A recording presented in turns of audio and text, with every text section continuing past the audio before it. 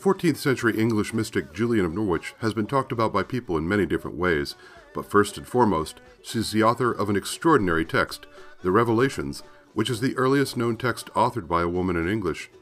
Personally, she has been a friend and companion in my Christian life for over 30 years. I'm the Reverend David Simmons, Episcopal priest and oblate in the Order of Julian of Norwich. Thank you for joining me as we read and pray through the works of this extraordinary woman of faith and explore what she has to teach us about God's love.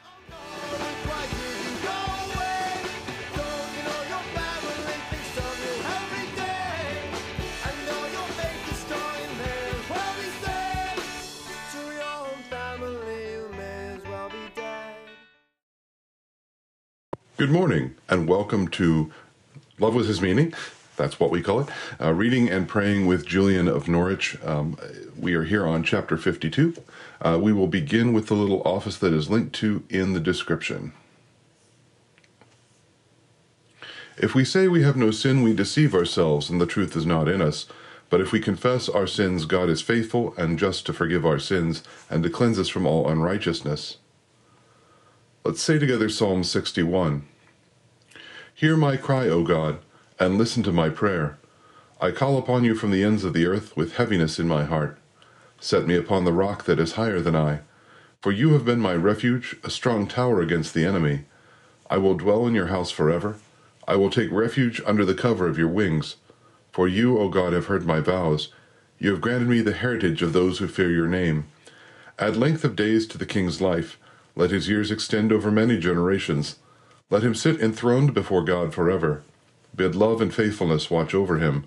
So will I always sing the praise of your name, and day by day I will fulfill my vows. Glory to the Father, and to the Son, and to the Holy Spirit, as it was in the beginning, is now, and will be forever. Amen. Let's say together a prayer of Julian. God of your goodness, give me yourself, for you are enough to me, and I can ask nothing that is less that can be full honor to you. And if I ask anything that is less, I shall always be in want, for only in you have I all. Amen. All right, so we're into chapter 52. We have finished the direct reflection that she had upon the teaching parable of the Lord and the servant. Thus I saw that God rejoices that he is our Father, God rejoices that he is our mother, and God rejoices that he is our true spouse, and that our soul is his beloved wife. And Christ rejoices that he is our brother, and Jesus rejoices that he is our Savior.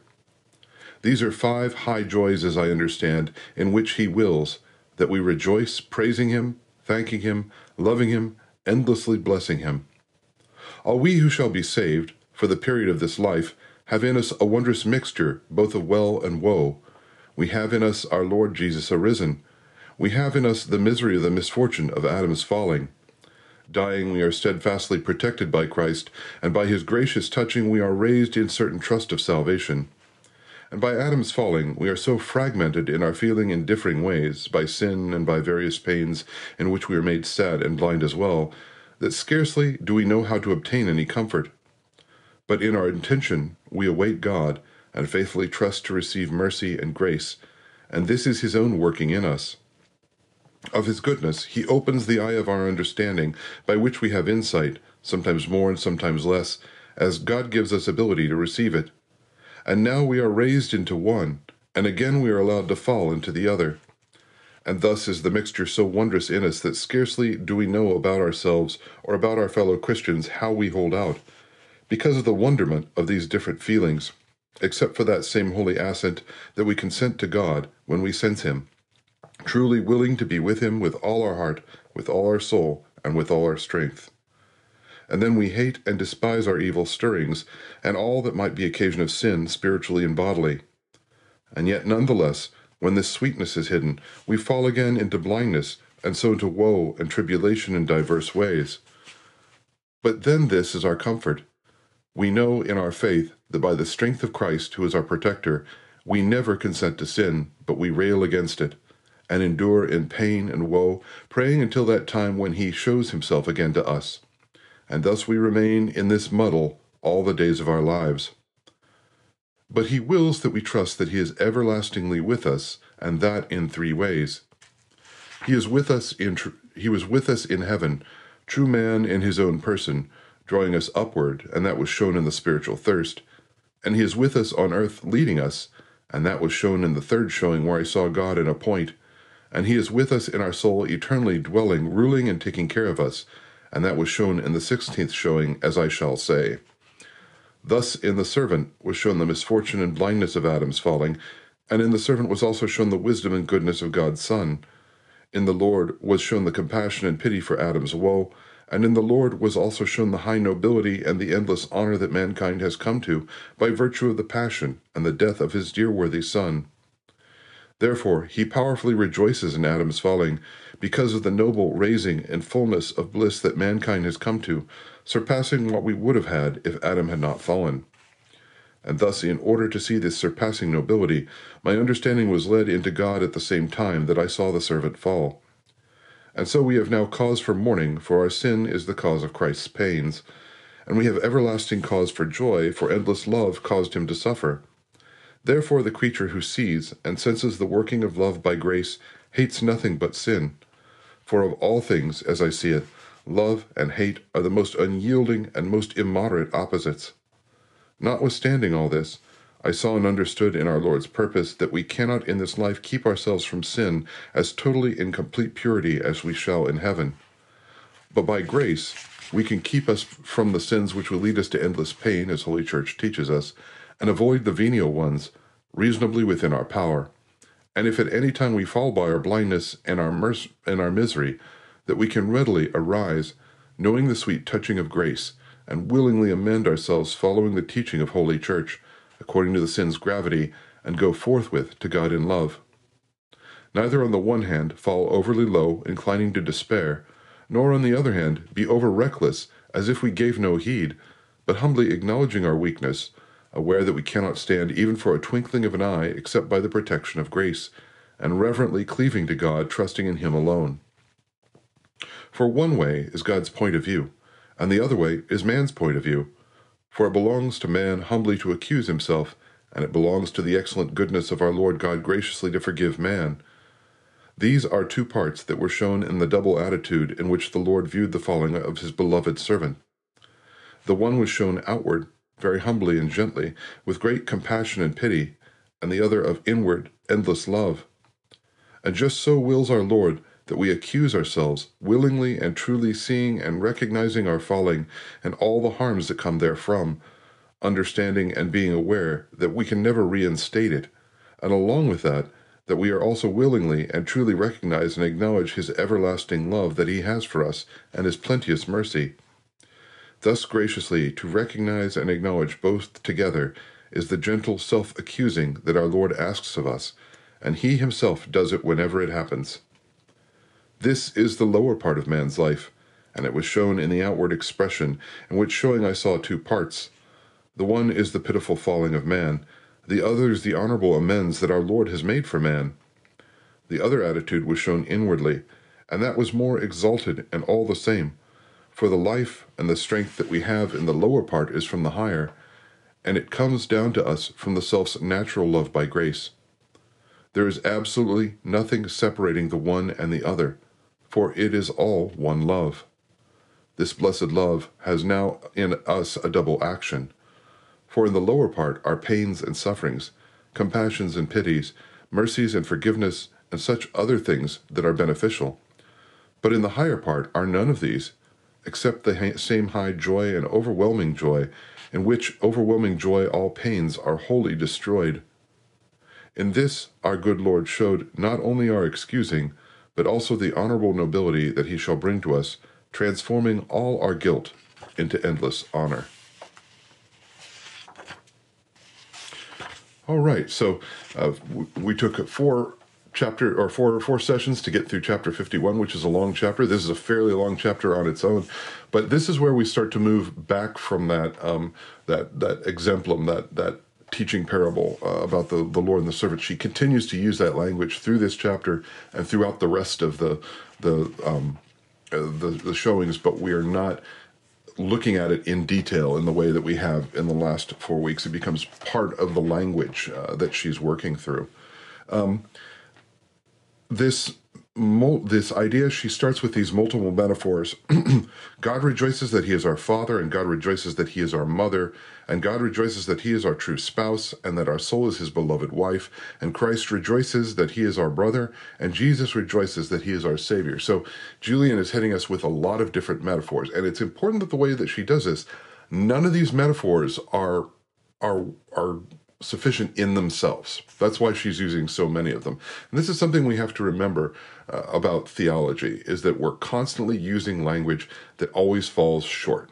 So when we talk about God the Father, God is like a father. God encompasses the parts of fatherhood, but God is not a father. God encompasses all the parts of motherhood, but God is not a mother. And what she's doing here is using all these different metaphors so that we have to switch between them very quickly, and we can't hold on to any one as being the way that we see God. Honestly, whenever we switch on, we latch on to just one image of God, that usually gets us into trouble, because you're bound to overextend the metaphor. If God is exactly like a father, then that means this, this, this, this, and this. Well, maybe, but maybe not. Significant here is God rejoices that he is our mother. This is something she will say repeatedly, but it's the first time that she says it out front.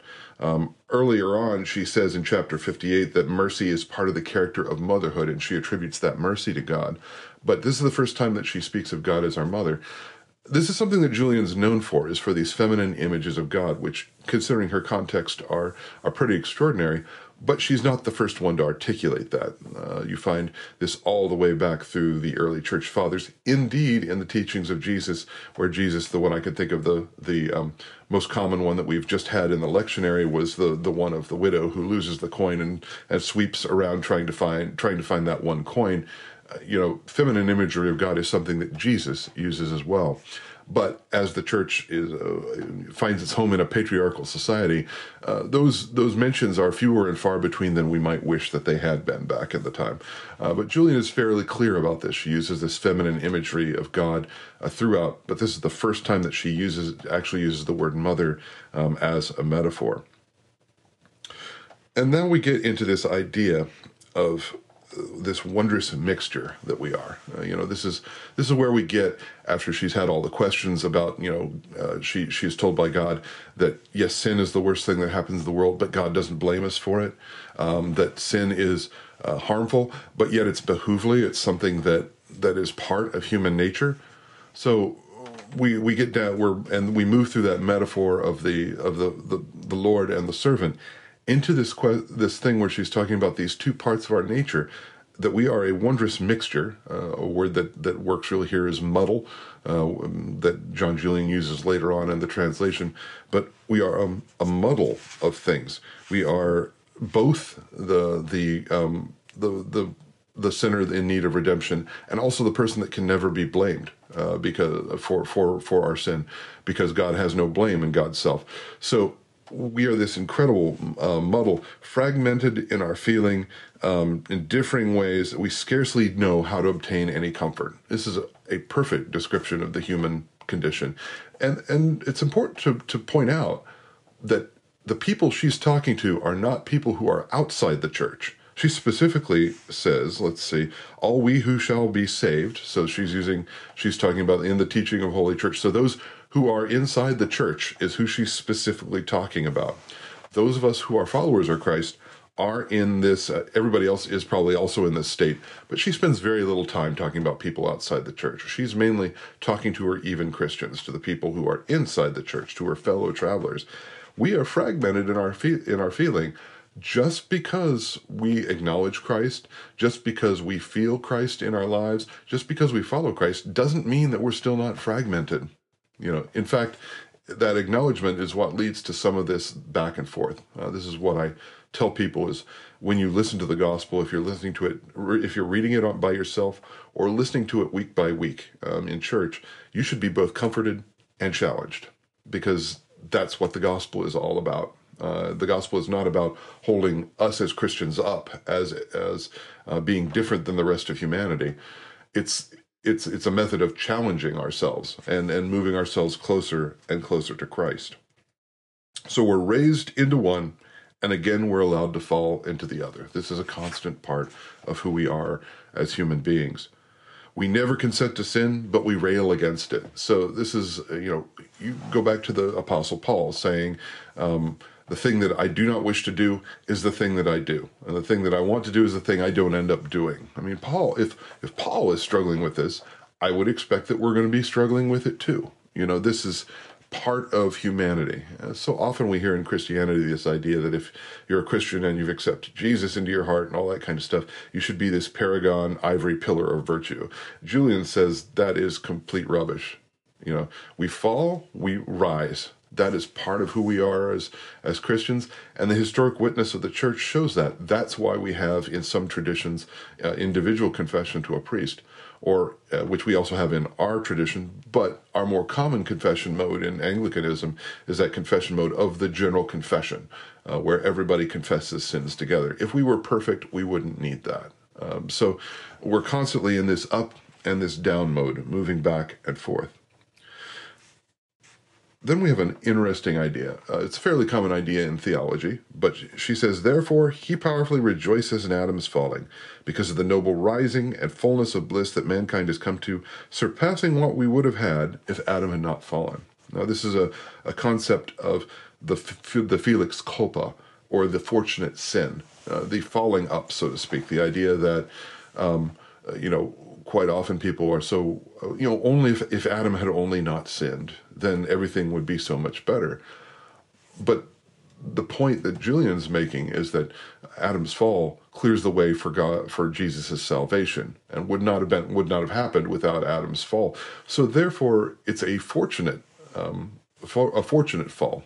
There's actually a concept in Judaism about this the same way. This is not something that Christianity just invents, but the idea in Judaism that if the fall had not happened, there would have been no need for Torah, no need for law, and that law is the greatest gift to humanity and to the people of Israel. So therefore, it's good that the fall happened. And we have this in Christianity too, this idea of that the gift that Jesus gives us is so much better than what we would have had without the fall, that maybe it's a felix culpa, a fortunate sin.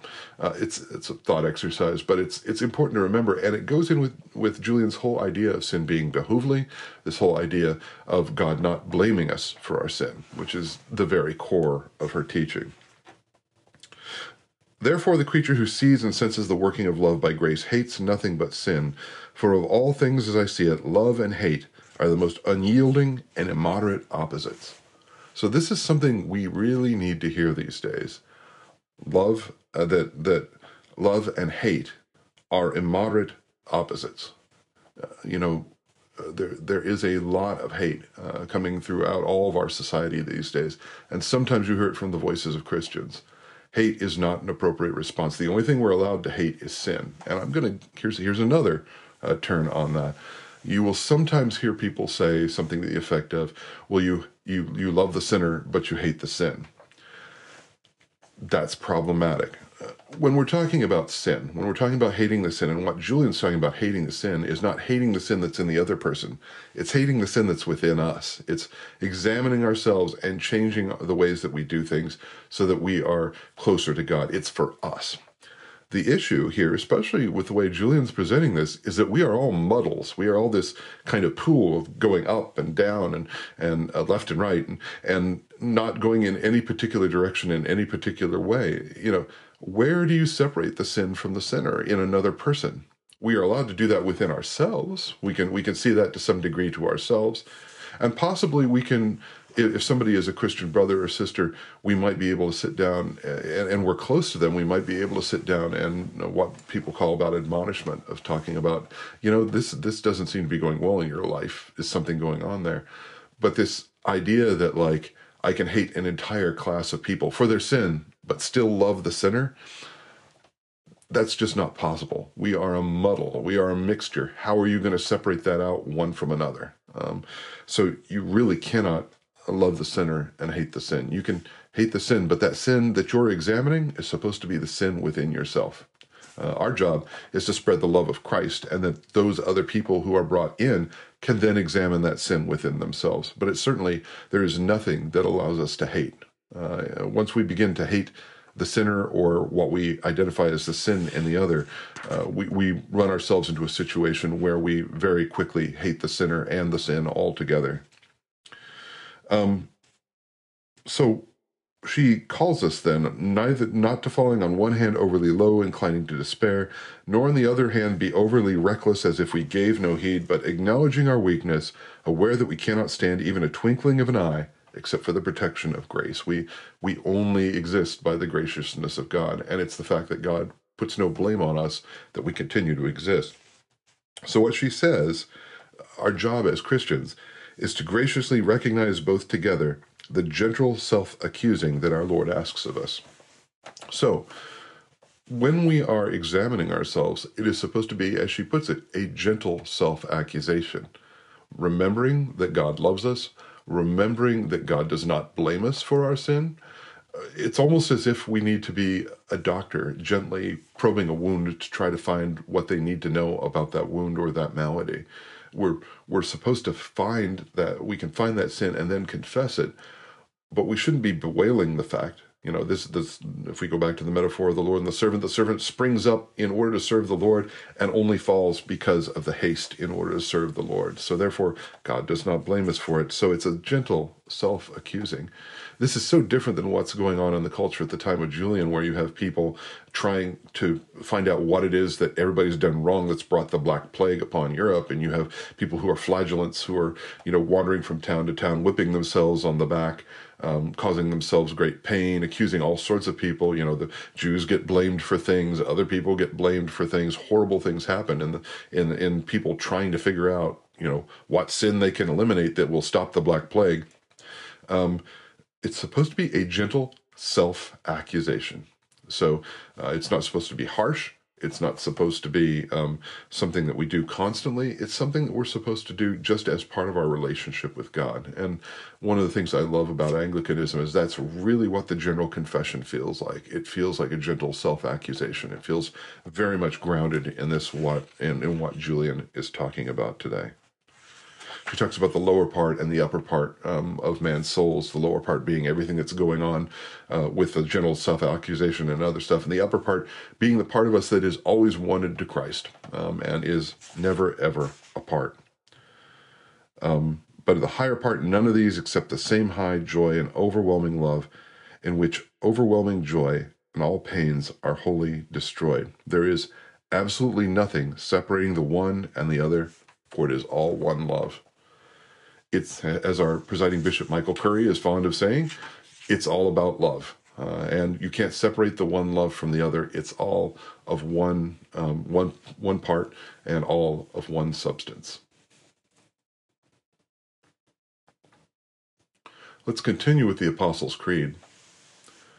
I believe in God, the Father Almighty, creator of heaven and earth. I believe in Jesus Christ, his only Son, our Lord. He was conceived by the power of the Holy Spirit and born of the Virgin Mary. He suffered under Pontius Pilate, was crucified, died, and was buried. He descended to the dead.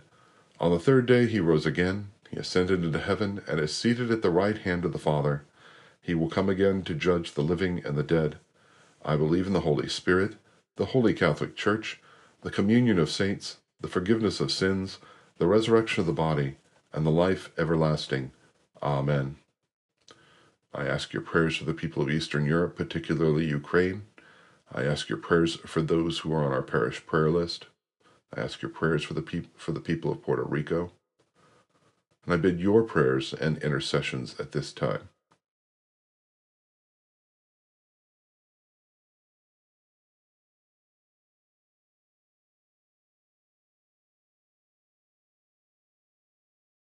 Let us pray together. Our Father in heaven, hallowed be your name. Your kingdom come, your will be done on earth as in heaven. Give us today our daily bread. Forgive us our sins as we forgive those who sin against us. Save us from the time of trial and deliver us from evil. For the kingdom, the power, and the glory are yours, now and forever. Amen. Let us pray. Most holy Lord, the ground of our beseeching, who through your servant St. Julian revealed the wonder of your love, grant that as we are created in your nature and restored by your grace, our wills may be so made one with yours that we may come to see you face to face and gaze on you forever. through Jesus Christ our Lord. Amen. Well, thank you for joining me as we read through Julian's showings again. Take care of yourselves, and next week we'll see you again. Until then, God bless.